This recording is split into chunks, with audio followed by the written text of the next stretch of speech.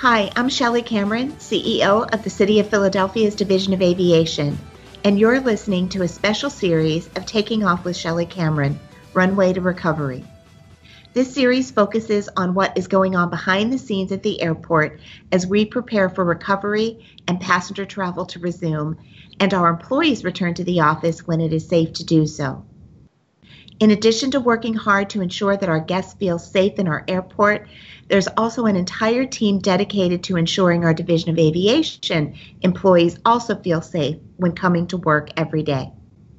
Joining me now to talk about all the new protocols and policies being put into place as we prepare for our new normal is Sheila Trueheart, Deputy Director of Administrative Operations. Sheila, thank you so much for joining me. Thank you. Good morning, and I'm glad to be here with you today, Shelley. So the new normal for employees, there's a lot of change that's been happening throughout the past few weeks and getting everything ready. Could you tell our listeners about what has been going on? First and foremost, I would like to take a moment to recognize those essential employees who have been working continuously during this pandemic. We as an airport family truly appreciate their commitment and their hard work.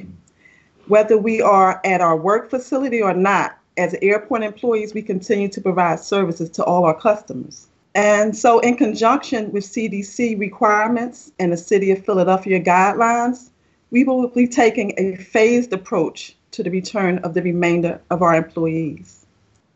As employees begin to be phased back into the workplace, they can expect to see restrictions in common areas, such as the copier rooms, the pantry and break rooms, and even our elevators. Hand sanitizers will be readily available in all common use areas, and our reception desk will now have plexiglass for the protection of our staff. Our meetings and trainings will be virtual, and there will be signage posted throughout the office to remind employees to follow the new policies and protocols. It's going to look very different. It's going to feel different. But these new safety measures and seeing everyone in masks, it will be our new norm. So Sheila, I've been coming into the office most days, and there aren't very many of us. I mean, and at first it was a real adjustment getting used to there not being very many people here. And I've got to tell you, we've gotten used to the new protocols. So it's an adjustment, but once you get used to the, it's making sure that you have your mask on when you leave your office, if you have an office, the appropriate physical distancing, using the hand sanitizer, everything that you just talked about. It takes a while, it takes a minute, but eventually I think everybody will get used to it. And keeping everybody safe is of paramount importance, right? Absolutely. And I agree. I've been in a couple of days myself. It feels different, but you do get used to what you need to do. And we're actually doing it in our everyday lives now. That's right. That's right. So I know that the policies and procedures you're creating and putting into place take into account the well-being of every single employee. Can you talk a little bit about how difficult that was to put those together? So the City of Philadelphia provides us with policies and protocols for the well-being of our employees also that we follow. We then conducted our own internal survey to each of our department heads. It was important for us to hear from supervisors and managers regarding the challenges that they are facing as they continue with operations while keeping our employees safe. And we have, let me interrupt you for a second. We have what, how many departments? We have 27 departments here. 27 departments. So that's a monumental task. Absolutely. Absolutely. And they're all different. They're all different. So the survey we submitted to them, it had questions about staffing levels, scheduling issues, equipment needs for their individuals, both here and on site and those off site. Took the data from this survey and it allowed us to prioritize our actions, to respond deliberately, and to develop these policies. We do expect that as we move forward, that more policies will be needed over time, and we will respond to our new ways of working. It starts to become normal, and it's the initial shock, I think, that is so difficult. I love the idea that you did a survey, Sheila. And in fact, you all were laughing at me behind the scenes. when I emailed you and said, I'm taking the survey too, because I want to see what you're asking everybody.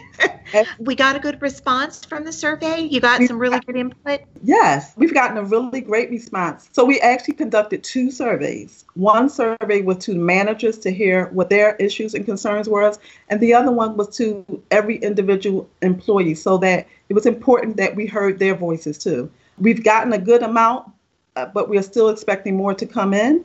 But we're hearing what their real concerns are, and we're going to face, that's our goal. Our goal is to face every concern that they have and to handle them with compassion and the best that we can.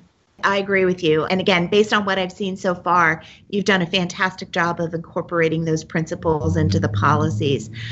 So we said a minute ago that we have 27 departments and each department is different. Can you talk about some of the differences that you've had to work into the protocols to make sure that they're applicable to everybody?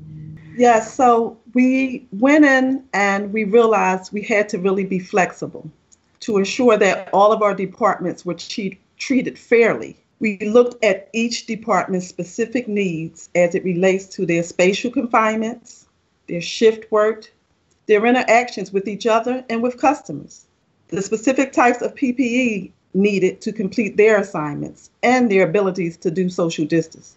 We addressed each one of these issues, and we provided some guidelines now, and we will continue to update the guidelines as we learn more in this ever-changing environment. We've done a year's worth of change in just a short few weeks. It's amazing. I think we've knocked the myth how much change you can do in such a short period of time. And I've got to tell you, I think our viewers can really relate to that statement. I don't know that it matters where you work. Everything is changing and we've had to adapt so quickly. It's been tough. It's been tough. And we still have a lot more to do, but I am proud of where we are and where we've come. So what do you think some of the hardest things are going to be for our employees to adjust to when they come back to work?